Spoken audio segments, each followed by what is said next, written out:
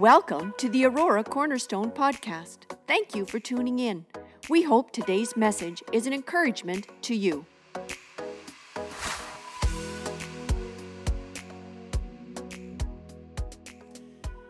Revelation chapter 6, verse 1. Here we go. Let's start. I watched, John said. I watched as the Lamb opened the first of the seven seals. Last week we talked about who is worthy.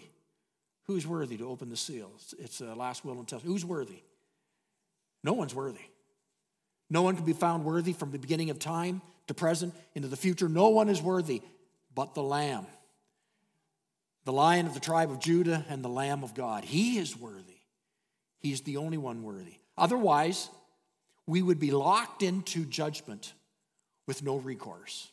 We would be locked into the sickness of hell in this world and everything that comes with it, including death, with no way out, ever.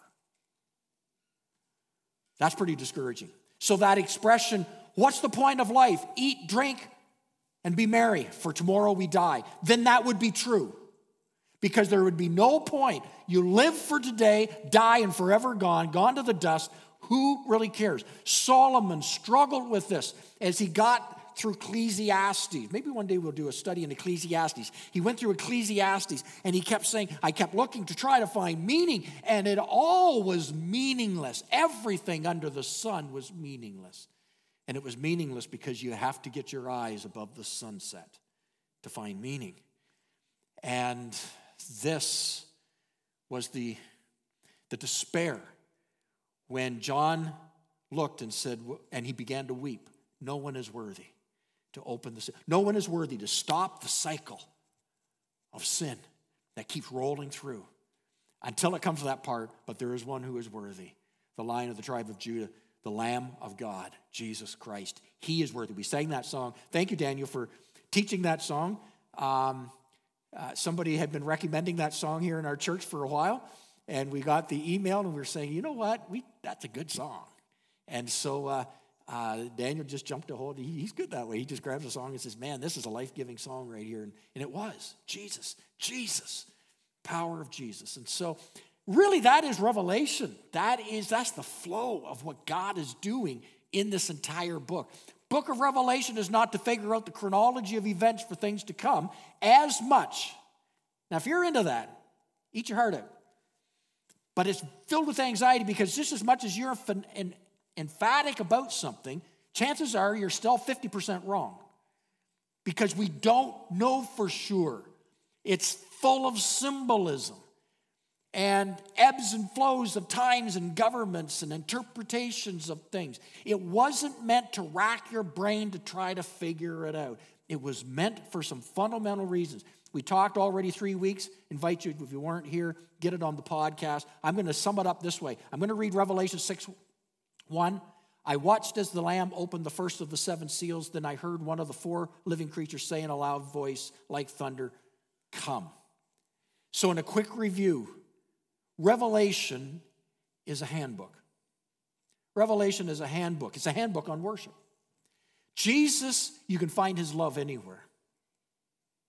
There is no place you can go to escape the love of Jesus. With Jesus, you can rise above every circumstance. Yes, whatever circumstance you face. Jesus really is closer than you think. And Jesus' hand is upon you. And he is your security. Jesus shares the things that beset the church today. He used it in the context of 7 literal city churches of the day. But we can bring it and tailor it down to 4 things, and these things are as relevant today as if he, listened to our newscast. Number 1, what besets the church? Number 1, when we substitute activities for priorities. We need to have first things first. Secondly, when we tolerate impurity, we tolerate it. We don't deal with it. The third thing that besets the church today is believing the lie of material successfulness. That to be successful is money or possessions or land or power.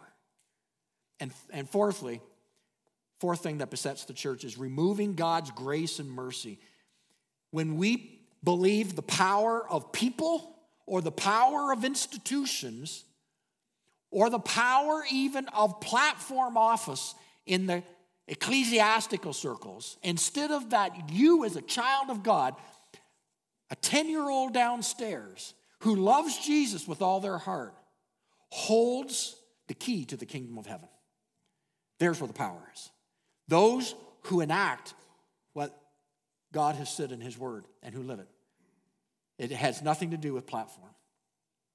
And third thing, Jesus is worthy to open the scroll and complete God's salvation plan.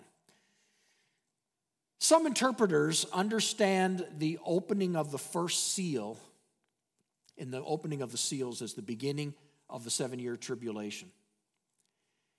It's a future time of unprecedented suffering, judgment leading up to the second coming of our Lord.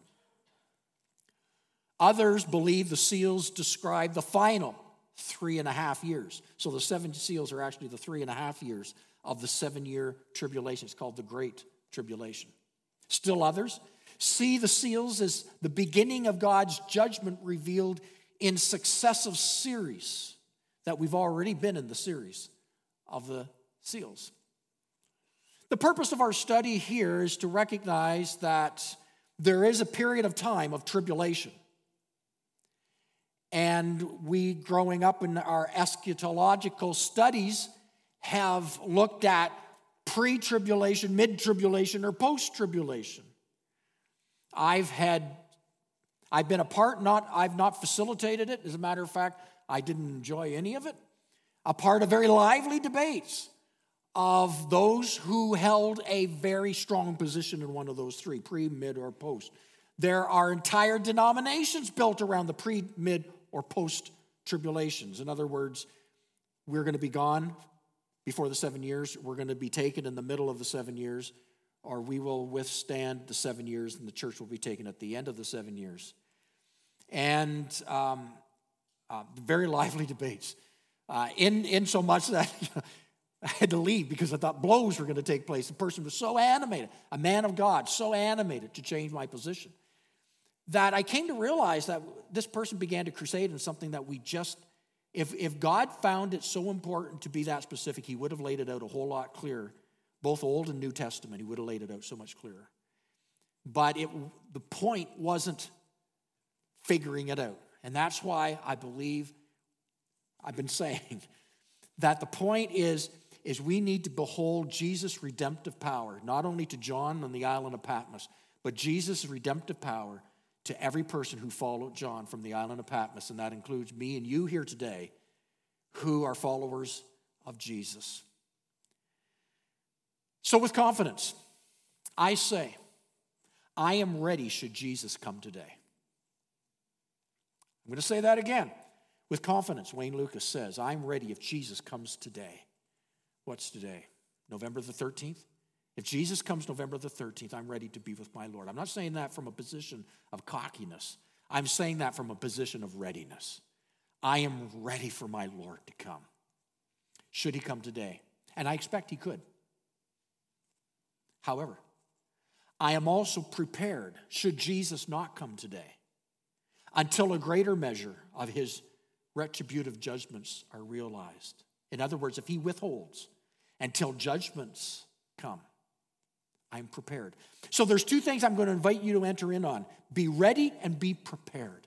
Now I believe this is very key, because I think this is where often the mark is missed. And I don't mean the mark of the beast. This is where we often miss it, is we are so convinced that we will escape all judgment that we're not prepared for difficult times. We're all a bright audience here. Much of the world is suffering for Jesus right now. I mean, really suffering. I'm not talking about being snubbed at work because you're a follower of Jesus. I'm talking about physically suffering for Jesus. There are those of you in this audience right here who've got loved ones in a nation right now. If they were to stand up and proclaim Jesus as their Lord, would die. Is that not true? There are those here. There are those in my Wednesday night. We'd pray for them. There are nations represented here. If you stood up for Jesus, you would die. There are those, over 200,000 according to Martyrs, over 200,000 believers, followers of Jesus. We don't know the numbers for sure because how do you know these numbers? Over 200,000 believers in Jesus who are in prison right now only because they proclaim Jesus as Lord. Ask if they're suffering. Ask if they're suffering. For us to believe that there is not already suffering taking place is to be extremely naive. We need to move outside the context of where we are here. And there is tremendous suffering around the world. I've got loved ones, not in my family, but dear ones to me as we serve in Cuba. Dear ones who suffer for Jesus in the country of Cuba because they've stood up for Jesus. I've heard testimony. I've visited them. I've gone to their churches. I've seen what has happened. I've helped some get out of the country. So, there's much judgment. So to believe, here's the key. I am ready should Jesus come today. I'm ready. Are you ready? Here's the question. Are you ready for Jesus to come today? If we think it's way down the road, then you're not ready. He will come as a thief in the night. Either by your life being taken or he will catch you away. But are you ready? Secondly, are you also prepared should he not come for a while? And you go through judgment. Not judgment of your sins, but the judgment of sin on this world. Ready and prepared. I believe those have to marry in what we are doing presently. So that's why there are some who are just saying, oh, you know, you've heard it. I've heard it. That, oh, Jesus is going to come. Don't worry about that. Jesus is going to come and we'll all be gone. Well, a number of those people, they died and Jesus didn't come. And others, their children, weren't prepared to follow times of difficulty and hardship. We need to be ready. We need to be prepared for difficult times. This session today is about being prepared for difficult times, should the difficult time. I'm going to talk about the rapture very briefly because, again, I expect he could come any day. But I'm prepared. I'm prepared if he doesn't. And it would be, I will stand before God as your pastor. I will stand before God and I will be given an account if I did not prepare you for difficult days. You need to be prepared. Should his retributive judgment withstand for a while longer, and we go into a time of judgment as a people and as a nation. That will be, some of it would be on me if I never prepared you. I believe there's pastors it's on them who didn't prepare their congregations, who didn't prepare their people, that you could go through very difficult times. And you need to know what it is to serve Jesus in the times of difficulty. Because if we think we're simply going to escape it all, then we haven't prepared our children, we haven't prepared ourselves, we haven't prepared the people. It's almost like we locked ourselves down and we're waiting for Jesus to come. That's wrong. Be ready and be prepared. I think that's, man, you got your tithes verse this morning already. I could just leave it there because that is so key to the book of Revelation. Much more can be said. I'll keep going. So I want to share 3 points. Number one, it's a wake-up call.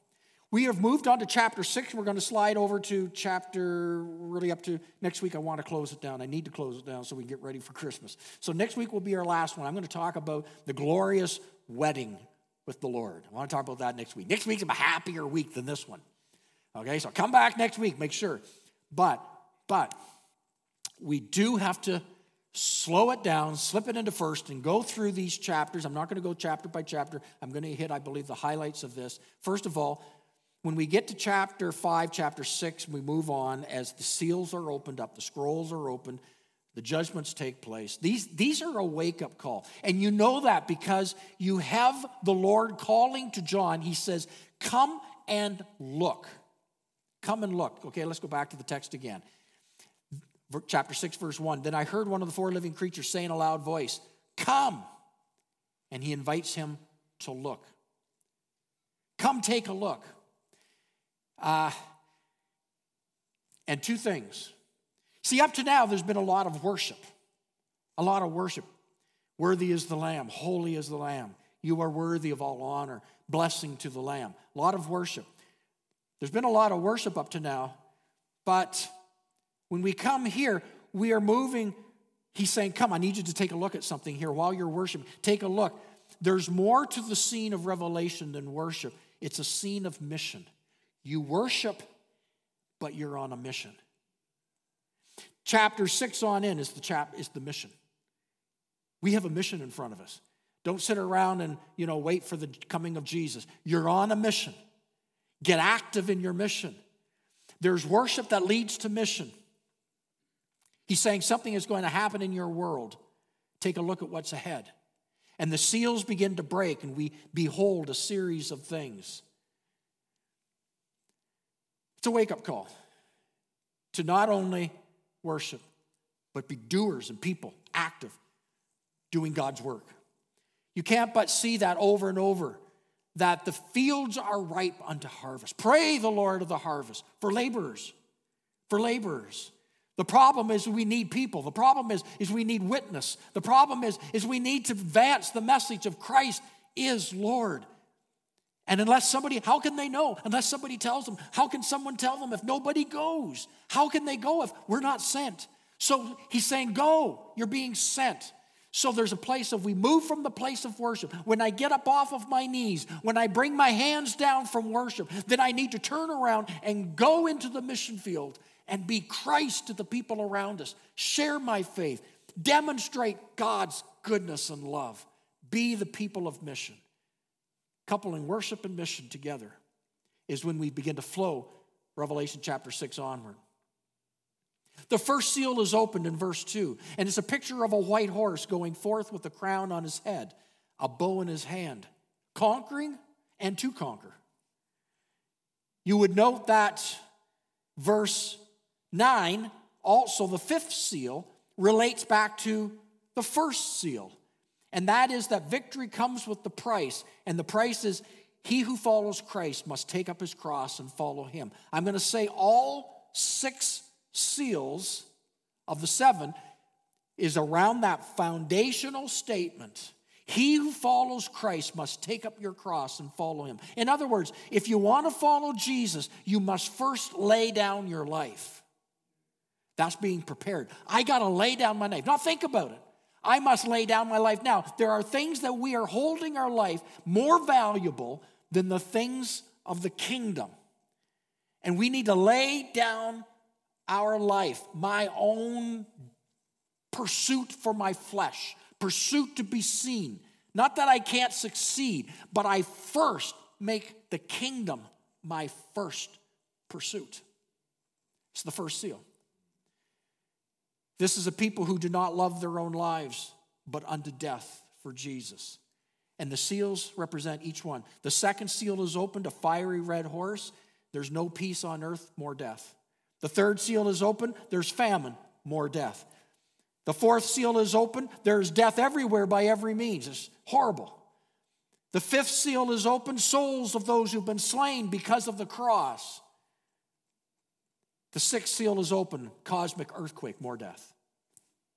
There, more death, death, death. I come back to the main point of Revelation. If you want to follow Christ, you must first lay down your life. It's the purpose, to understand it. And then we come to Revelation chapter 7, verse 9. And after this I looked, and there before me was a great multitude that no one could count, from every nation, tribe, people, and language, praise God, standing before the throne and before the Lamb. They were wearing white robes and were holding palm branches in their hands. Verse 10, and they cried out in a loud voice, salvation belongs to our God, who sits on the throne and to the Lamb. And then down to verse 13 to 17, the question is asked, where did these people come from? Every tribe, nation, people, and language, standing with white robes, holding them. Where did they come from? And the answer, they have come from the great tribulation. They have overcome. Praise God. They have overcome. You know, when I look down, I get excited as a pastor. I wish you could see it. When I look down on a Sunday morning like this Sunday morning, and I look at a bunch of overcomers. Got to overcome through Christ. And so who are these people? They're those that overcome in that tribulation, in the time of great suffering. Who, if you want to follow Christ, you have to lay down your life. You have to lay down. It didn't say you want to lay down. It says you have to have already laid down your life to be a follower of Jesus. So we talk of the first point. It's a wake-up call. Come and see. Worship, you have a mission. Which leads us to the second point, and I didn't know what to call it, so I just called it, we need to be rapture ready. Rapture ready. There are over 180 references to the return of Jesus in the New Testament alone. That's a lot. Over 180 references. Jesus is coming for a people. So do you think it's important? Okay. Repetition means, they didn't have big letters, bold letters where we do today. They just repeat it. And it was repeated over and over and over and over. This is not our final stage here today, my brothers and sisters. This is not the final stage. This is not the final scene. The final scene is coming. We are in a very temporary moment of eternity. But what we do in this temporary moment signifies what happens for eternity. When your mom and dad conceived you, they beget something that would last for eternity. Unlike, our pets or animal kingdom, when God breathed into us in His likeness and in His image, He set in motion a soul that would be eternal. And in that, we are eternal beings, and we need to be rapture ready. John 14:1, Jesus said, "Do not let your hearts be troubled. Trust in God, trust also in me," Jesus said. "For in my Father's house are many rooms. If it were not so, I would have told you." I like this part. Jesus said, "I'm going there to prepare a place for only pastors. To prepare a place for the Jews only." Come on, we know better than to prepare a place for you. He's talking to all followers of Jesus. I am going there, Jesus said, to prepare a place for you. And if I go and prepare a place for you, which you can guarantee He has, I will come back and take you to be with me, that you also may be where I am. You can bank on that one. This is a personal promise to every follower of Jesus. It's not everybody who claims Jesus. It's not everybody who says, "Lord, Lord." Jesus Himself said there will come a day, there will be those who will say, "Lord, Lord, did I not go to church? Did I not read the Bible? Did I not act like a Christian?" And He said, "I don't know you. Because you did not deny yourself, take up the cross and follow me. I don't know you." There are many who will stand before and they will not be accepted, not because they're not, perfect. Has nothing to do with perfection. Has everything to do with living a life of forgiveness and sacrifice and laying it down for Jesus, Him being first of our lives. It's a personal promise. Heaven is a prepared place for a prepared people. Rapture means catching away. It comes from a Greek word, harpazo, and it carries three fundamental ideas. Rapture. Yeah, you won't find the word rapture, but you will find the word catching away. And it means seized suddenly, transported, and rescued.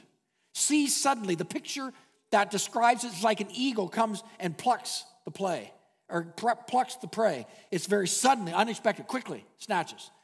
The second thing is transported into another setting. He says, "I will bring you to a place I prepared you. I will transport you into another setting." And the word rescue, the third part of harpazo, is to seize and rescue from imminent peril. The word rapture is connected to the root word raptor. And I don't mean the Toronto Raptors. I mean the actual idea, the animal, the raptor. And so the raptor as an animal will quickly snatch the prey again. The idea here is the suddenness. They're just there. They're just there. Seized suddenly, transported, rescued. Rapture. We need to be rapture ready. When the rapture takes place, people will not be marveling like you saw in the first episode of Left Behind. People will not be going, "Oh, if I had only called on the name of the Lord." The Bible actually tells us that when the rapture takes place, people will be cursing God when the rapture takes place. There won't be large out repentance. They'll curse God. They'll curse the God of heaven. Revelation chapter 8 speaks of the seventh seal being opened, the power of prayer. And it begins the 7 trumpet judgments, which take us right through to chapter 12, judgments. So I'm flipping the pages. I'm now at chapter 12. The woman, the child, and the dragon. 3 characters. The woman, the child, and the dragon. Chapter 12, verse 1. A great sign appeared in heaven, a woman clothed with the sun and the moon under her feet, and a crown of 12 stars on her head. The woman. Scholars believe, and it really does truly make sense, the woman has been the people that God has called to bear the child through the millennials, the nation of Israel, the Hebrew people and now the nation of Israel. The nation of Israel is very significant in God's plans. Has been, is today. We just had an election take place in Israel. Now Hugh just got back in. But the nation, very strategic, all world events. Look, and will continue to look to Jerusalem. Israel plays a key part in the end times. Those who visited Israel possibly have been up on the Mount, Jezreel.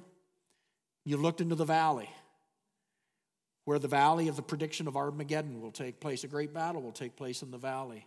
In that valley, there have been over 22 major battles. It's one of the most fertile valleys in the world. And our Jewish translator told us one of the reasons it's so fertile is because there's been so many dead bones and blood shed in the valley. 22 major battles already in the valley of what one day will be the valley of the Armageddon. I found it intriguing, still do, that in the middle of the valley you will see an airstrip. There's an underground,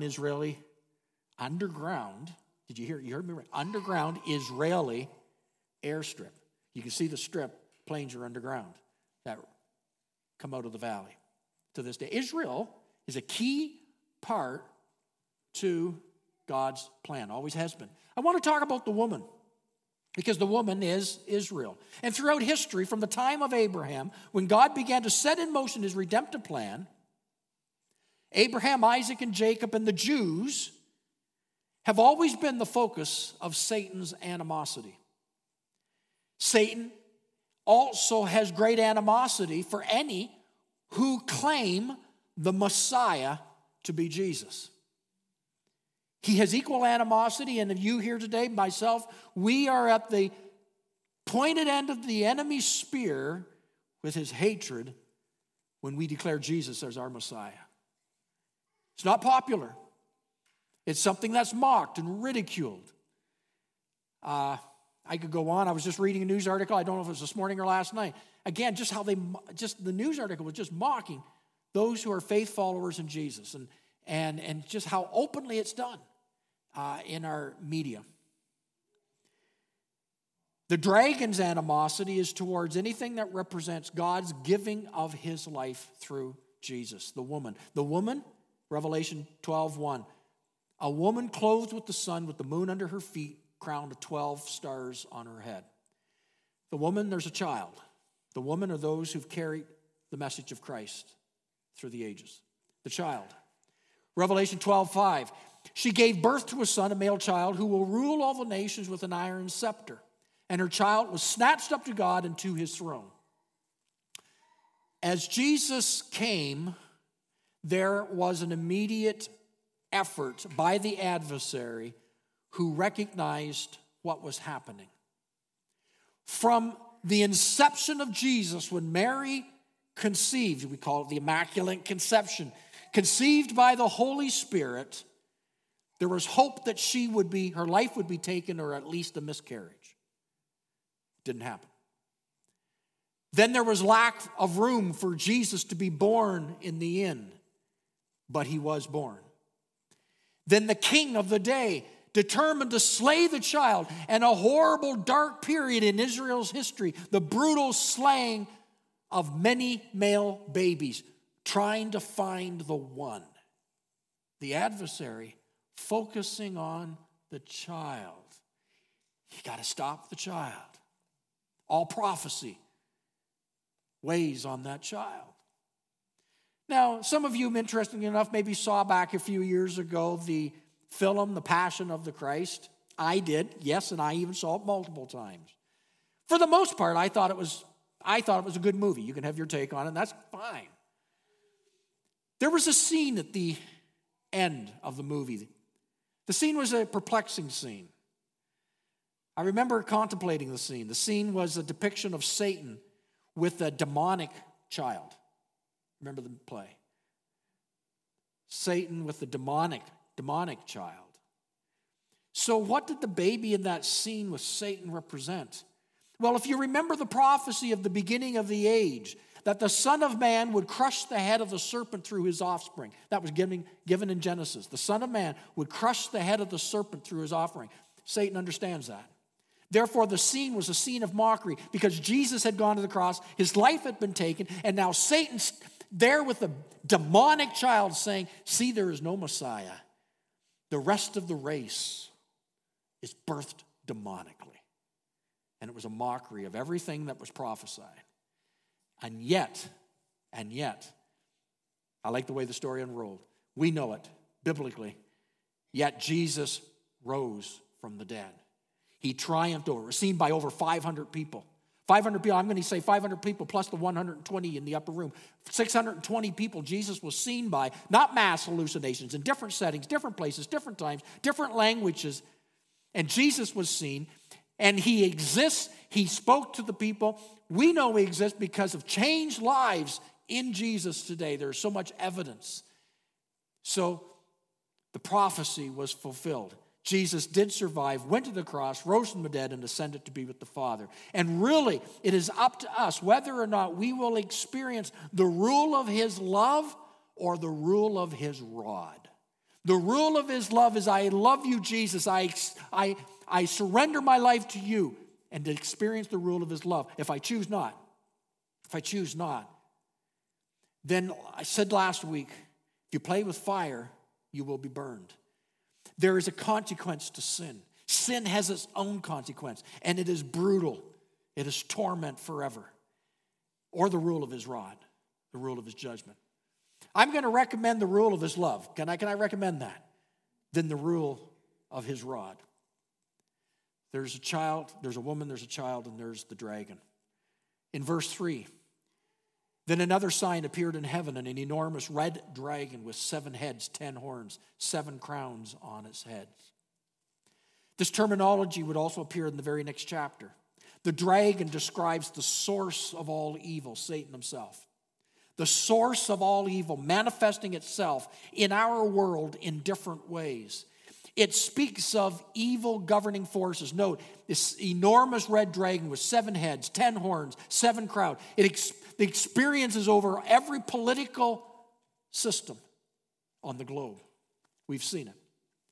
Evil governing forces. The forces, evil forces behind the scenes of kings and prime ministers and presidents and dictators. The scenes behind the thrones of power, moving things around like puppets. A horde of events taking place, bigger than I think any one of you or myself would ever want to imagine. The scenes of the dragon that take place even to this day. We're told 2 things about the dragon. Number 1, we're given his identity. Verse 9, the great dragon was hurled down. Here it is, that ancient serpent called the devil. We're given his identity. Then in chapter 13, verse 14, observe, secondly, he deceived the inhabitants of the earth. I want to say this. Jesus spoke of the most drastic thing to happen to people throughout the era of post-resurrection, where you and I live today. The most drastic thing is this, is the deception of our minds.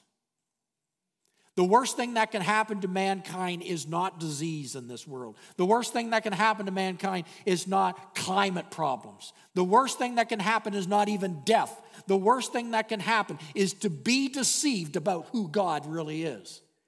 And there's huge deception about who God really is. Throw a plethora of stuff out there and people will believe it all. And now we don't know what to believe. Prediction. He will deceive the inhabitants of the earth. That is the ultimate deception. Jesus was showing John here the big picture.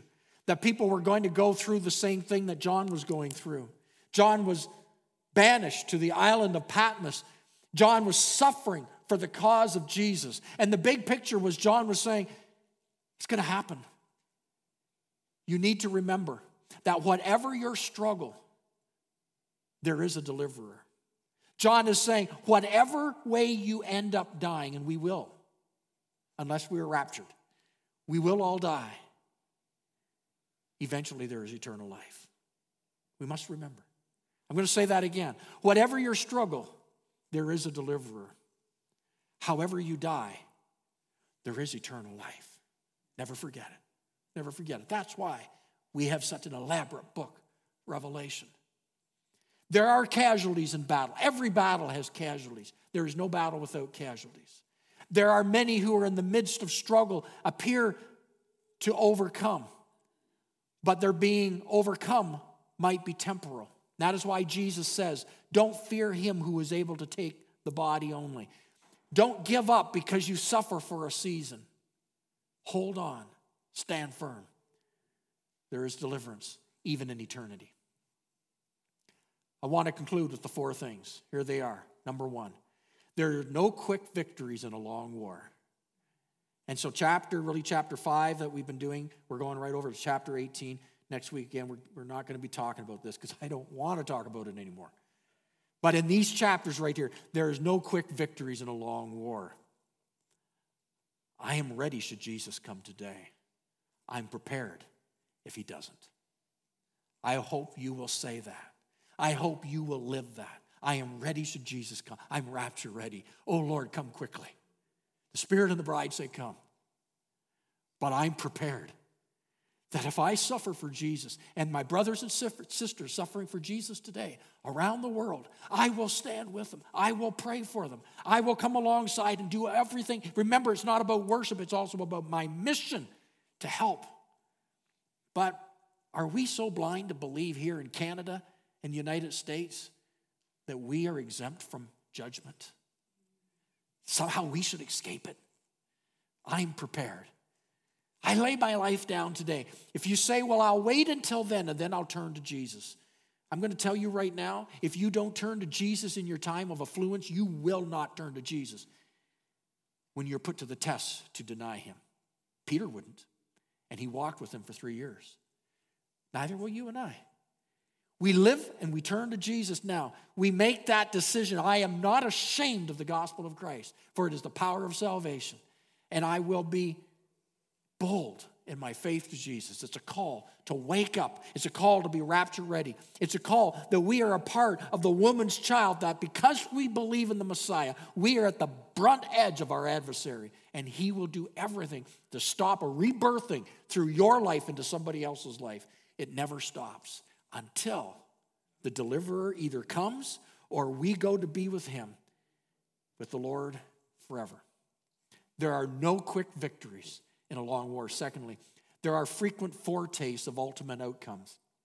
What am I saying? That even though we're in a long battle, beloved, here, enjoy the victories we do have. I rejoice that how many here this morning, you'd lift your hand, I'm a follower of Jesus. How many testify to that today? Go ahead, lift your hand. I rejoice in you. And if you didn't lift your hand, I rejoice in you too, because I'm calling you a pre-convert. You're coming to Jesus. But I rejoice in you because it's a foretaste of glory divine. I rejoice when somebody gets healed of a sickness or their back or something took place. I rejoice. We were praying for a sister here this morning whose loved one was in the hospital yesterday, and God brought her out of the hospital. I rejoice in those. Those are the victories of today. I rejoice when a family member comes to Jesus, when my son comes to Jesus, when my daughter comes to Jesus, your son, your daughter, your mother, your father, your brother, your sister, whoever it is. I rejoice. Those are the victories. Rejoice. Here's my point. There are frequent foretastes of the ultimate outcome.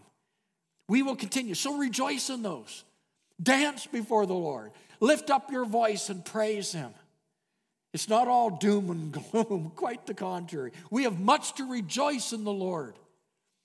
Thirdly, there are no cheap price tags on triumph. Because the Bible says they overcame him by the what? By the blood of the Lamb.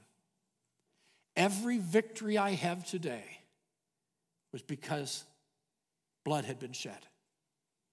Every victory I have is because blood was shed by the Lamb. Jesus paid it all. I owe him a debt of gratitude. So when I rejoice with my victory, when I dance before the Lord, and I should, it came at a great price. Horrific price. Never forget how great a price has been acted for every victory we see today. And number 4, he who is in you, finish it, is greater. Everything that comes against you today, that comes against you this week, that comes against you this month, this year, anything that comes against, greater is he that's in you. Christ in you, Emmanuel, God with us. Greater is he. And he gives you the victory to overcome. This whole book is about him who overcomes. She who overcomes, I will give. As we are overcomers, we see from Revelation chapter 2, the church in Smyrna, Jesus said suffering would take place for 10 days. 10 is a picture of a test. It's also a picture of the fullness of time. Time goes on. And as time goes on, overcome. Overcoming is not for the weak. Overcoming is not for me to do it now and I give up later. Overcoming is to quit in the race. It's not that. Overcoming is to get to the end. I'm ready should Jesus come today, and I expect he could. But I'm prepared if he doesn't and I go through judgment. I will be an overcomer in Jesus. And it starts today. It starts with everything that stands against Jesus today. I overcome it in Jesus. He who is in you is greater than he who is in the world. And he promises to those who suffer through it, I am the one who has the keys of death and hell, and he holds the key. Praise God. Wake up. Strengthen what remains. Jesus is coming again. Make no mistake. He is coming again. So, Father, I thank you, God. God, we just worship you. Go ahead and just lift your hands, would you, and just worship the Lord. Just worship him. We would be amiss if we just don't give God the praise and glory right here. Father, thank you, God, for so great a salvation. Thank you, God, for so great a salvation. Lord, we worship you, Lord. We worship you, Jesus. Oh, be magnified and glorified. Thank you, Lord. Jesus, there is no greater name. No greater name. Hallelujah. I love you, Lord. I love you, Lord. Praise you, Lord. Praise you, Lord. Glory to your name.